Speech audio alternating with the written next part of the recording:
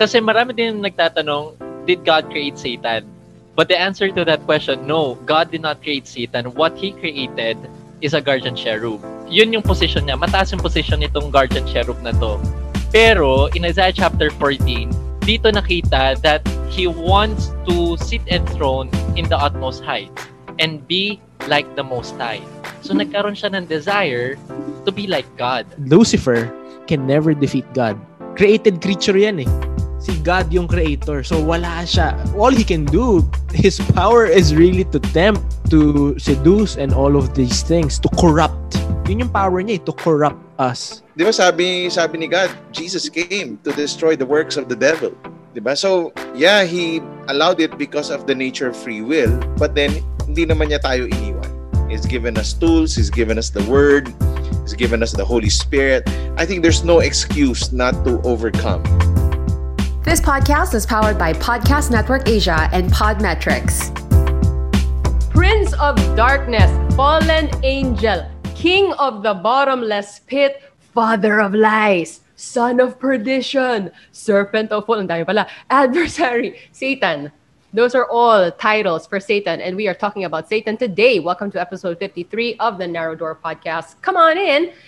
Insta Harry also says it like it's one word. Come on in. It's so funny. My name is Sam, and yes, Insta. Harold Resho from New Heaven and New Earth Shinshani Church of Jesus. Pastor Dennis E. is head pastor at Victory Green Hills. And Brother J. Paul Hernandez is a lay preacher at the Feast. Welcome, guys. So, Satan is a topic that we have discussed quite a bit. I have to say, I got to give myself a pat on the back because when we first discussed Satan, I could barely say his name, but here we are. Guys, I just gave you something like 10 different titles for Satan. Okay, we've come a long way. This could be something that we've already talked about before. Think of it as a refresher just because we are going through the Bible on this podcast. And on the Bible in a Year podcast with Father Mike Schmitz, I learned that the serpent in the Garden of Eden is actually Satan. Dun, dun, dun. Dun, dun, dun. So today, Nagsiselos na kami kay Father Mike. Ay, sorry naman. Keep mentioning Father Mike as if we're not here. Alam mo, Pastor Dennis, kahit ilang buhat ko, hindi gumaganon yung balikat ko eh. Guys, no matter what happens, Father Mike Schmitz is a very distant number 2 in my heart. The three of you are number 1. Yeah! Okay. No, who's your favorite among the three? Moving on. All right, let's move on and go to an email before we start talking about the origins of Satan. How did he come about? Why is he wreaking havoc on earth? All that good stuff. Okay, let's get to a message that I received through my Instagram at IamSamO if you guys want to join me on Instagram. And this is coming from Rayana. She says, "Hi Sam, I want to thank you." Singer. Si Disturbia. Not that Rihanna. A different Rayana. Okay. Hi Sam, I want to thank you, Pastor Dennis, Brother J. Paul, Instructor Harold, and all your guests who have generously shared their experiences and lessons from the different perspectives of Christianity. I have been binge watching your episodes this holiday season, and I've been learning a lot, not only knowledge-wise, but more importantly, on a deeper level in faith. I am Catholic, but I have been exposed to born-again Christian practices because of my husband and in-laws. But my husband is not as active and is a self-proclaimed backslider. But for a time in our marriage, we attended the Sunday service instead of a mass. Ironically, attending a different church made me even more inspired to become a Catholic and grow deeper in my faith, which made me look for Catholic content creators from books, YouTube, and yes, podcasts. And this is so perfect. Thank you for starting this and enriching our life with healthy, non-judgmental conversations about faith. God bless always. That is coming from Rihanna. Thank you so much. Yeah, it's so delightful for me to hear from people in all walks of this faith life, and they are all affected in different ways. And I gotta hand it to these guys because really, whatever their journey is right now, a common thread that I see is that you guys manage to converse about different things coming from different perspectives in a non-judgmental, healthy, dialoguing manner. And so props to, again, Brother J, Pastor D, Insta Harry. Love these guys. Thanks for joining us today. So let's get to Satan then. Okay. Guys, I think I want to start with the backstory, which I think we've discussed naman before. But just as a refresher, like, how did Satan come about? Who wants to start? Once upon a time. This summer. Ay, iba pala yun. Okay. Trailer pala yun, trailer. Sorry. Hindi nga, like, what are the beginnings of Satan? How did he happen? Hindi pa ako pinapanganak kasi nung nangyari yun eh. Oh, let's ask the one who was there then. The joke lang. Well, Insta-Harry, do you want to start? Sige. Na si Harry, go. Kaya nga eh. Oh. Yeah, I think, kasi marami din nagtatanong, did God create Satan? But the answer to that question, no, God did not create Satan. What He created is a guardian cherub. Kasi, balik tayo dun sa pinag-usapan natin kanina, God is the creator. And He created everything. He actually, in Hebrews chapter 3, verse 4, He created, He's the builder of everything. So, hindi lang yung nakikita natin dito sa physical realm yung ginawa ng Diyos, but also those in the spiritual realm. At ano yung mga kinate niya doon? Yung mga spirits, yung mga angels. And one of those angels ay yung guardian cherub. A guardian cherub is someone like commanding angel. Ayan. Pero bang halo si... Sayang, his background is white, so you can't really see clearly that there is a halo floating over. Ayun. There we go! That's so cute! So, yeah, yun, yung guardian cherub na to is like a commanding angel na meron siyang mga angel na nasa... Ano yan, brother? Princess. Very mature, these guys. Oy, Jay, pagpalit mo yung background ni Sam, nilalagay mo sa ulo mo yung light. Connected, hindi Mahanap connected. yung ano eh. Teka, saan na ba yun? Balik mo. Yan. Go. Go. Ayun. At tapos, ayan, nasa na ako. Nadistract ako sa mga gosh. angels. We should all put a halo on ourselves. I love it. I can't figure this out. Anyway. Si Rihanna ba kumanta ng Halo? Si Beyonce ba? yun. Korean? But alam ni Harold yun, bawal yun, mga devils. Ayun, tanda ko na. So, commanding angel siya. Meron siya mga kasama mga iba pang mga angels at dapat siya yung nagli-lead sa mga yun. Kumbaga parang there's a hierarchy in heaven at dapat siya yung nagli-lead dun sa mga other angels. Kumbaga sa military, siya yung general. So, yun yung position niya. Mataas yung position nitong guardian cherub na to. Pero, in Isaiah chapter 14, dito nakita that he wants to sit enthroned in the utmost heights and be like the Most High.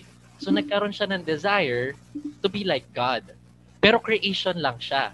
And God is the creator. Hindi will ng Diyos na palitan natin siya or someone na maging creator din tayo. Kumbaga, dito makikita natin na yung desire na yun ay evil desire at hindi ito yung gusto ng Diyos. So, sa Ezekiel chapter 28, yan, naging reindeer na. Naging Satan siya. Ay, grabe. Sa Ezekiel chapter 28, dito makikita natin na this guardian cherub, he actually is described like a model of perfection, perfect in beauty, and full of wisdom. So malayo dun sa naisip natin na, kasi lumaki ako na napapanood ko sa TV or sa social media na si Satan, nakakatakot siya. Yung may buntot, may sungay, may yung malaking tinidor. Pero in the Bible, malayo siya dun sa naisip natin. He is perfect in beauty. Pero part kasi ng work ni Satan he would wanna deceive the people. Na kahit dun sa simpleng bagay na yon, lumaki tayo or ako mismo nakasanayan ko na ganun yung itsura niya. Pero actually in the Bible, kabaliktaran siya. At yun nga, sa Ezekiel chapter 20, doon makikita natin that he was in the Garden of Eden. So ano ba yung makikita natin sa Garden of Eden? Yung serpent. Paano natin ma-relate yung serpent kay Satan? In Revelation chapter 20 verse 2, doon sinabi that this ancient serpent, siya rin yung dragon, siya yung evil, at siya si Satan. So kaya I agree doon sa sinabi ni Father Mike na yun nga, si Satan makikita din natin siya sa Eden, siya yung serpent doon. Pero ano yung trabaho niya? Ano yung ginagawa niya? Mag-deceive. I-distort yung salita. Kaya nga when the serpent talked to Eve, ang sinabi niya, totoo ba na sinabi ng Diyos na hindi ka pwedeng kumain ng kahit na anong prutas dito sa Eden. So, alam naman ni Eve. Sumagot si Eve hindi, ito ang sabi ng Diyos na pwede naman kami kumain, wag lang yung bunga ng tree of knowledge of good and evil. Pero ang naging resulta, kahit na alam niya, ang naging resulta, nakita natin, nakita niya kasi yung fruit na, ay, ang ganda, mukhang masarap. So, kinain pa rin niya, and then Adam also ate the fruit, and then they committed sin kasi hindi nila nasunod yung utos ng Diyos. At yun, makikita natin that Satan, who is spirit, kasi angel siya, in order for him to work, he also uses flesh. Kaya sa panahon ng first coming si Jesus, ang sabi niya sa mga Pharisees, Sadducees, teachers of the law, you snake, you brood of vipers. Because the spirit working through them is Satan, who is snake, who is a serpent. Kaya, during that time, sila yung nag-cause sa mga tao na ma-deceive at hindi maniwala kay Jesus, kasi si Jesus na yung katotohanan, pero dahil dun sa tinuturo nila sa mga tao, yun, na-distort yung salita, na naging cause para yung mga tao ay hindi maniwala kay Jesus. Kaya dapat, from the history, we must learn na kailangan natin ma-distinguish. Ano ba yung spirit na working through that person? 1 John chapter 4 tells that we must test all the spirits. Dapat malaman natin, is this from God or is this from Satan? So yun, that's where Satan come from, and that's how Satan is working in this world. His ways are deception. He sows doubt. He makes us question God and His authority. Can I just touch on the imagery that you mentioned earlier? Kung ano yung itsura niya. Kasi, una-una, the word cherub, right? Like, when I hear the word cherub, the thing that comes to my mind is the chubby baby with the rosy cheeks, the curly hair, the wings. They were super cute. But you're saying, precious moments, exactly, Pastor D. But you're saying in the Bible that Satan is actually referred to as a guardian cherub, and that actually means that he is like a commanding angel. May hierarchy din pala in heaven. Whoa! Because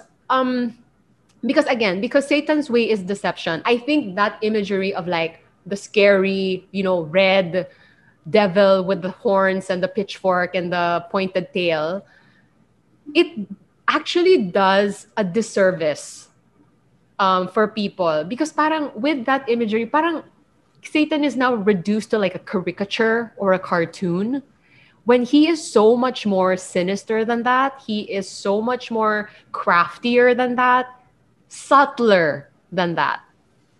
Hindi siya yung tipong makikita mo, I don't know if you could, you'd actually see him, but like, he's not recognizable like that. Yeah, you're diba? Actually right. Kasi last episode, I was saying about yung ating history, very, very European. So actually, the angels are non-corporeal form yan. Invisible sila. They're not physical beings. Wala silang physical form. But probably during the Renaissance, doon nag-uso yung mga painting, the artist had to interpret ano ba itsura ng angel, demons, yung mga ganyan. So, ganyan niya na-depict yung yun. So, kaya rin this is an understanding, this is not theological, but more of, or for reflection, I mean. Sometimes, the devil tempts you with something that looks good. Yes. He'll never tempt you with something that looks bad. Yeah, he's not going to be obvious about it. Like, he's not a dummy, Yeah. He's wise. He knows the Bible. He knows God. Pastor D, what do you want to add to this? Naalala mo yung si Wolverine, di ba? From history, Wonder Woman. Yung parang, he knows human culture. He knows where to tickle us. He knows where to tempt us. That's why we cannot underestimate the enemy. The same way we cannot parang overestimate him also, na parang nakakatakot, or we blame the devil for everything. Diba? You heard the saying, the devil made me do it. Yeah. Diba? Parang lahat na lang enemy. Yeah, I know some guys who are hyper spiritual. Everything is demonic. Everything, na-flat yung gulong ko. Ano to? Warfare talaga to. Or naiiyak ako habang nagpa-podcast. Warfare talaga to. Diba? So parang minsan, or nag-erupt yung volcano. Volcano yan, mag-i-erupt talaga yan, di ba? So parang minsan lahat na lang si Satan, masyadong masatan. Now, of course, there are certain sickness that could be demon driven, but there are also sickness because of our disciplines. So it cannot be all Satan. So I think hindi nga balance the awareness and the wisdom to say, oh, this is a spiritual warfare. This comes from the enemy. This is actually my responsibility. That's why it happened. This is something that we discussed in a past episode as well. Na absolutely, because spiritual warfare on earth, right? We believe that as Christians, na this life of faith is really a battle. There is a spiritual battle that is going on. And so our challenge is to discern which things are coming from God and constantly choose those things. And yes, I think some people take it to the point na wala na silang accountability doon. Like they're always just victims of Satan and the work that he does. But the truth is, we have free will. We have a choice to make in these battles, and we are accountable for the decisions that we make every day. So, okay, so that is the story of Satan. He was an angel, that fallen angel nga diba? So, and it sounds like he was, one of the top tier angels, but he wanted to be like God, and so he was cast down to the earth. This is a big question, I think, among believers. It's like, bakit nung when Satan turned against God, why didn't God just end him then and there? Because he was allowed to be cast down to the earth. He's now wreaking havoc on the planet. Now there is a spiritual battle, but God is the creator. He is almighty. He has the power to just put an end to Satan. None of this would have happened. We would have been happy, joy.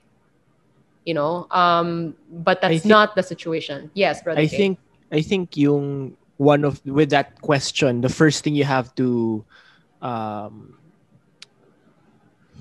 mindset that we need to place ourselves, our benchmark. Yes, there is spiritual warfare, but from the context that you were saying, we have to first align that God and Satan are not equals.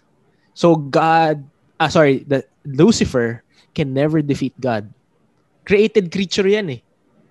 Si God yung creator. So wala siya. All he can do, his power is really to tempt. Magbulong lang. To seduce and all of these things. To corrupt. Yun yung power niya to corrupt us. So there. It's really, I don't have a definitive answer on why did not God destroy Lucifer. But knowing my God, it is my understanding based on my studies, my belief in him. My God is not a punishing God. And the ultimate punishment is existence without God. So yun na yung ultimate punishment niya. That's ultimate despair and there's no joy, no peace, no hope. Inalis niya yung sarili niya So I know it's gonna be a very long debate. It's we don't know if we're not God. Wala tayo dun. Pero feeling ko kasi si Satan is having a grand old time, causing grief and suffering. But isn't it also God's our creations. brokenness and our own choice from our original sin? Yes.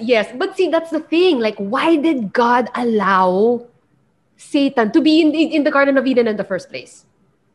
Parang, and is my understanding correct? Like, he ended up in the Garden of Eden because he was cast down, right? Kasi he was in the spiritual realm, was he not? First? Kasi angel nga siya, di ba? So, nung nag-betray na siya dun, sa heaven na, bakit niya hinayaang bumaba? Where now all of this is going on.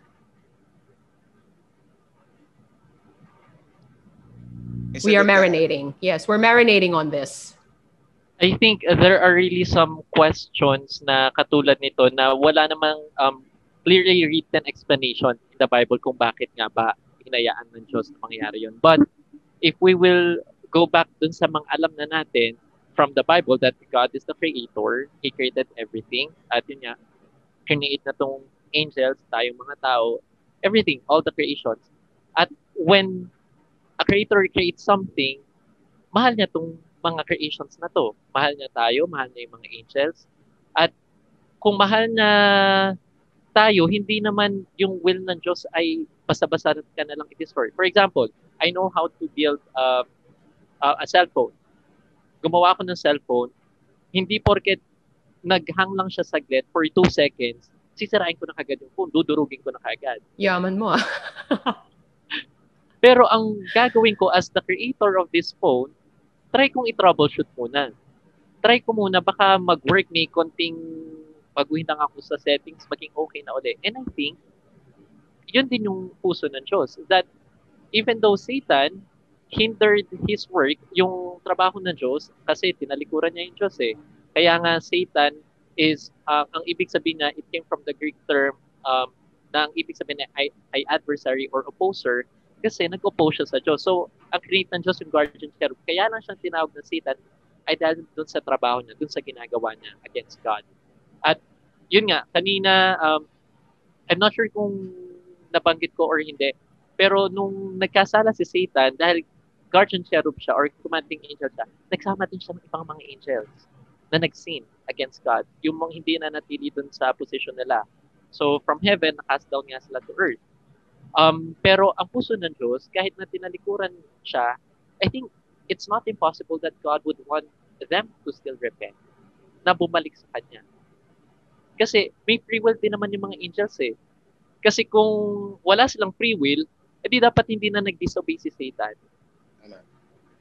Pero dahil may free will yung mga angels at tayo din may free will, so we have to choose God out of our love for Him. At yun nga, ang nangyari na dito, nangyari, I think we won't be able to change what happened in the past, but we must learn from what happened in the past. At yun nga, nang deceive si Satan, at actually lahat naman tayo, we cannot say now, hindi tayo sinners.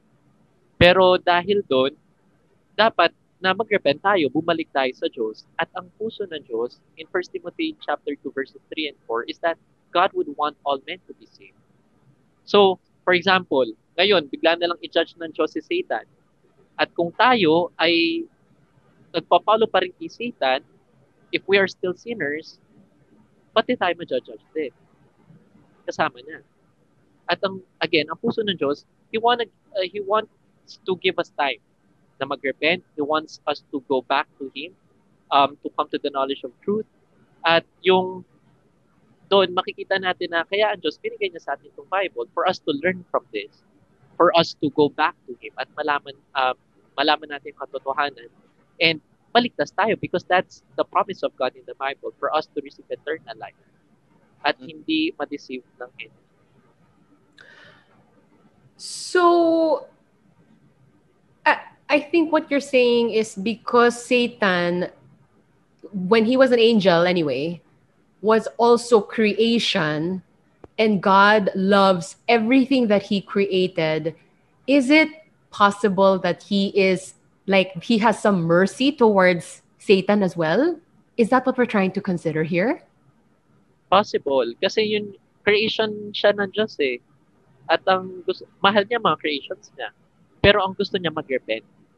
May Thoughts? biblical story, may biblical thought, biblical school of thought that believes in this, the theory that it's not proven because hindi pa tapos, na God will embrace the whole hell again. Actually, first time ko narinig yun, that God will be embracing like yung hell or yung mga, yun nga.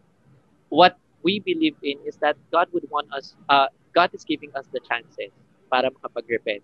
And when we repent, yun, makabalik tayo sa Kanya. Okay. Pastor D, what are your thoughts on this? Yeah, yung sinasabi ni J. Paul, that's outside orthodox kasi. Alam ko yan, yung sinasabi mo na may mga ganun teachings ka na God will forgive everyone, everybody's going to heaven. Diba? Then what's the point of battling and fighting? No, that's why it's not right? an accepted evangelical Catholic school of thought na, di ba? Okay. And I think most heresies kasi comes from a good heart. Parang di nila ma-fathom na bakit si God would send people to hell? Bakit? Yung mga ganun tanong, di ba? Why would God allow Satan to tempt Adam and Eve? Yeah. Alam mo, many things talaga about the nature of God I cannot understand. But then, I trust kasi even God, di ba sabi ni God, Jesus came to destroy the works of the devil. Di ba? So, yeah, He allowed it because of the nature of free will, but then, hindi naman niya tayo iniwan. He's given us tools, He's given us the Word, He's given us the Holy Spirit. I think there's no excuse not to overcome. I'm not saying we're not gonna fail. I think we've all failed. That's why there's grace. And that's where the gospel now makes a lot of sense. But then, once we have Christ in our hearts, we are sealed with the Holy Spirit. We can fight this battle.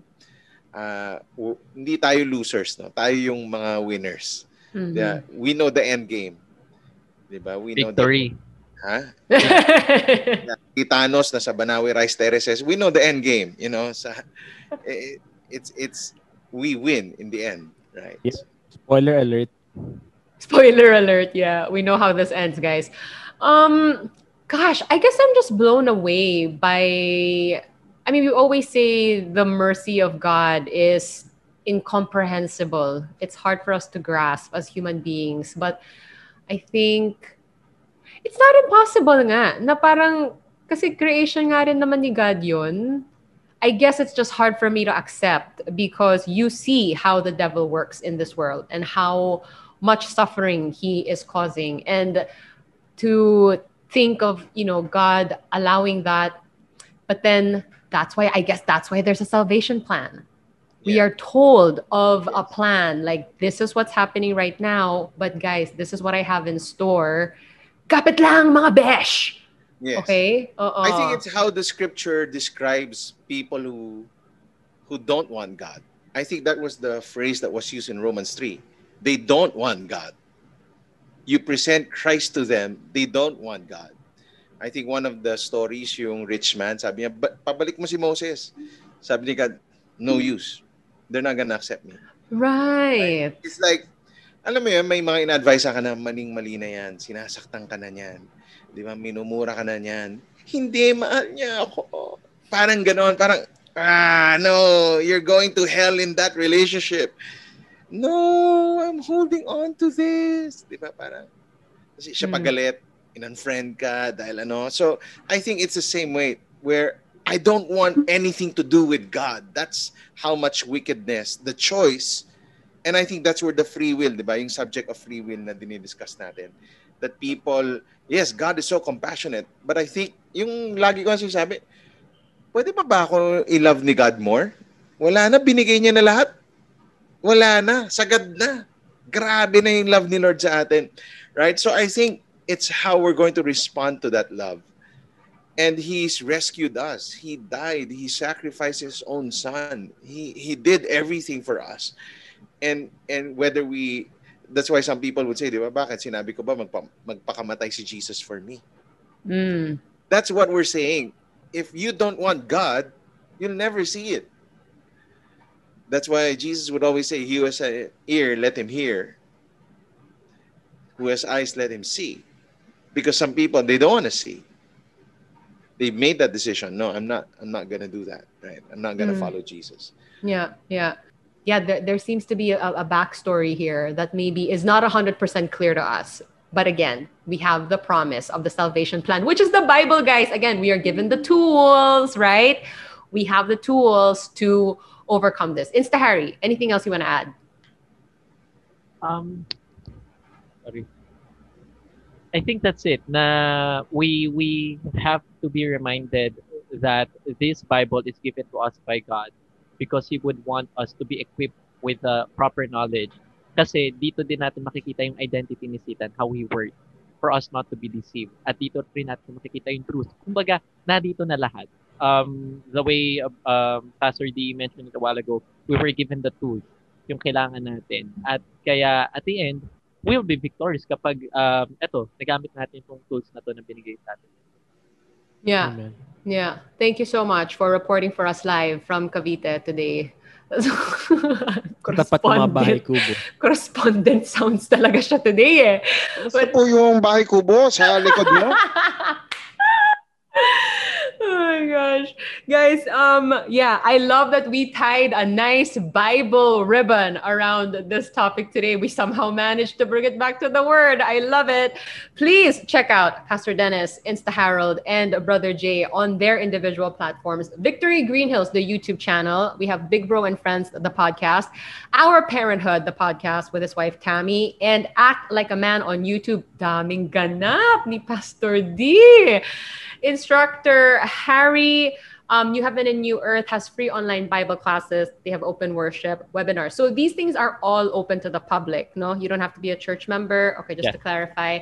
And then Brother Jay, you can check him out on Feast Ortigas District and Feast Green Hills, YouTube and Facebook, and the J. Paul Hernandez podcast. If you guys are following along the Bible in a Year podcast and have questions, email it to us, the Narrow Door Podcast at gmail.com. Thank you for joining us today, and we'll see you on the next episode. Bye, everybody.